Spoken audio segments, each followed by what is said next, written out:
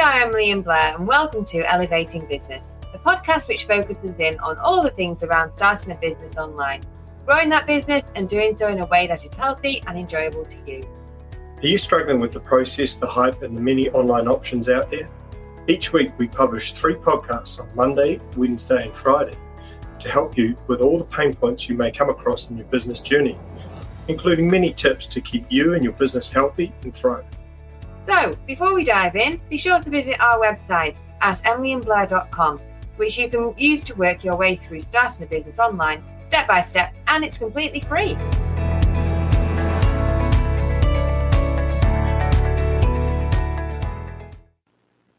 Hi, and welcome to episode 4, Creating a Routine to Maximize Your Business Day. In this episode, Emily will provide you with some insights into your existing habits, how to break those, and to create new, better habits. Then in the second half, I'll be discussing habits and routine around business and how to set up your day better. So let's not waste any time, and the mic's all yours, Emily.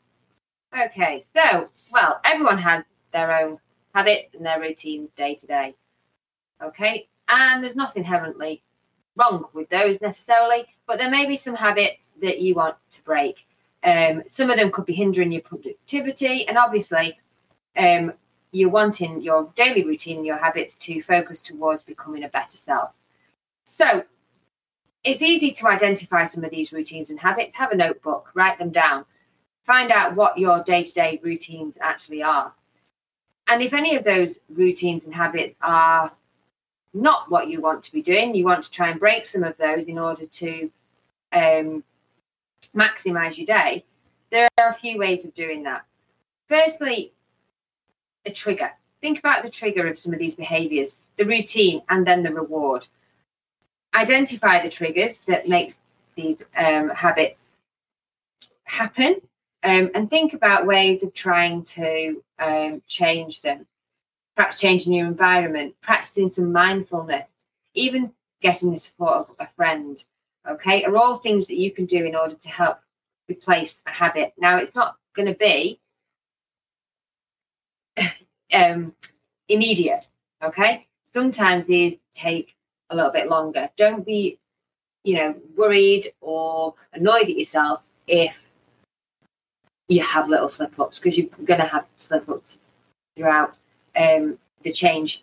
You ought to be thinking in a few weeks' time, trying to get these new routines. Well, they do say it's into a routine. They do say it's a lot easier to create a habit than to break one, don't they? Yeah, no, absolutely. Because once you're in that routine, then it's stuck. So it's important that you can try to change those up by trying to do different things. And obviously, what else is important about getting into a good routine is having lots of breaks as well, rewards, which will help to improve your concentration and boost your mental health as well. So Blair is going to talk about maximizing what to do once you have your new routine.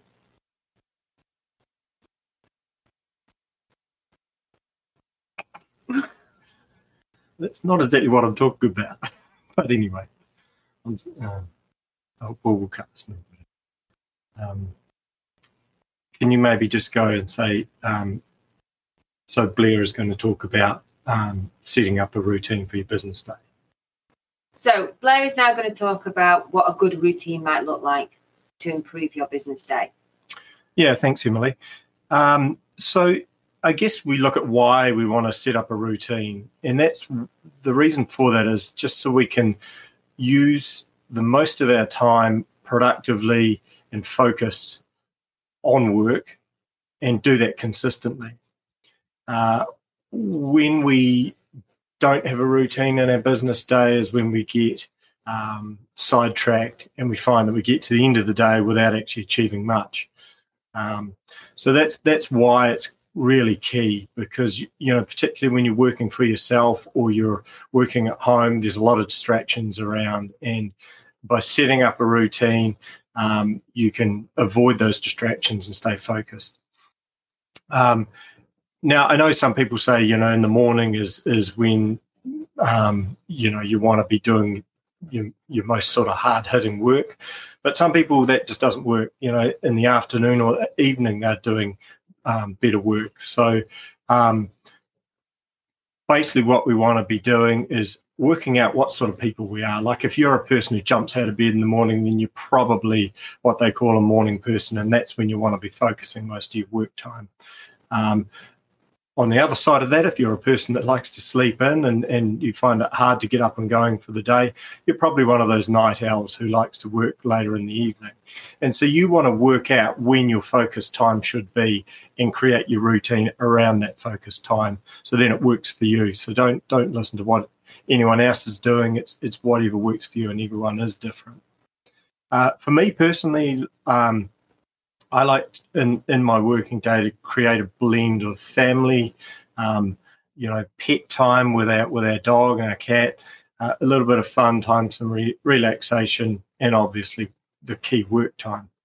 So I'm a morning person. Normally I'll get up, Emily and I'll go for a walk, take the dog, or a run, depending on what day it is and how I'm feeling.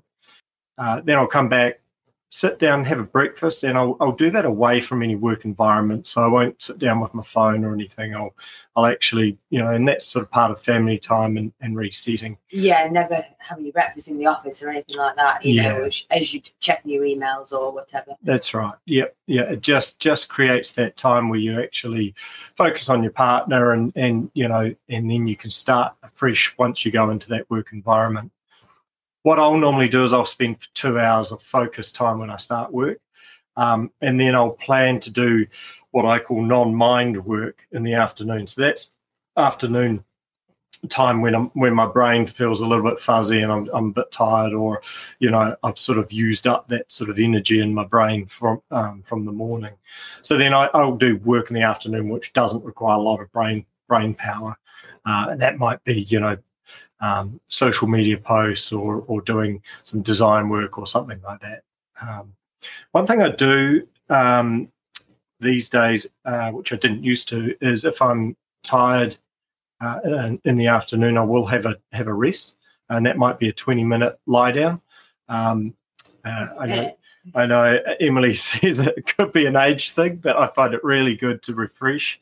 And sometimes after lunch you feel a bit sort of that lag, and a 20-minute rest can really help and actually stimulate the rest of your day. So it stops that lag from pulling out into the rest of the afternoon. Yeah, sometimes you would try to push through, wouldn't you? You'd just be doing work, sat at your computer, trying to do work, you're feeling really, really tired, but actually, are you actually doing anything productive? Yeah, and so actually sometimes it's better to have that rest, and then you're more focused and more productive. Yeah, that's correct. Afterwards, and then even if you work for less time, what you're doing is it's more focused time. Yeah. Yep. Absolutely. And that's why I do it. And it works really well.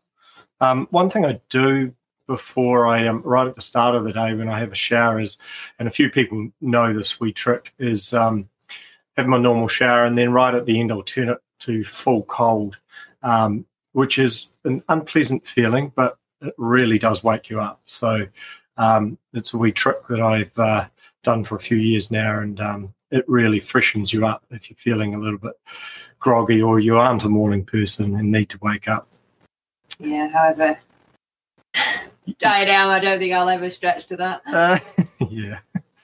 The other thing is, throughout the day, ensuring your diet's good. So making sure you have, good food frequently throughout the day, and not having a massive lunch where you feel that sort of absolutely stuffed and your brain's then focus on digestion rather than actually doing focused work. Again, coffee is good during the day, obviously limiting it to a certain amount. Plenty of water during the day keeps the brain ticking. So those are little tips and tricks that I do. Setting a routine and sticking to it will mean that you actually get to the end of the week and feel like you've really achieved something. Whereas if you don't have a routine and you're sort of here, there, and everywhere, you'll find that when you get to the end of the week, you may not have achieved nearly as much as you wanted to. Just one last thing before I finish up is emails. Some people say with your emails not to check them first thing in the morning because, that puts your mind off, focused work.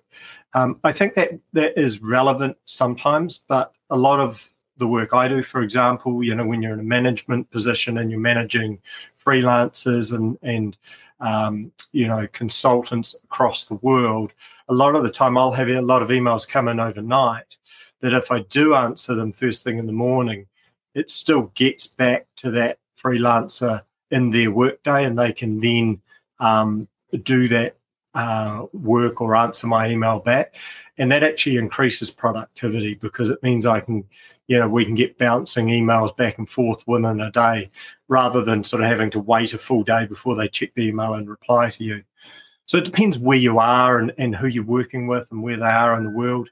But I think it really is important to keep those emails to a certain structure so you're just doing them in one hit. So you're not sort of checking them all the time throughout the day. Choose a time which is suitable for you, deal with them all, and then move on to some focused bit of work. And that's what I do. I check my emails first thing, but then I do move on to a structured set of work for the rest of the day.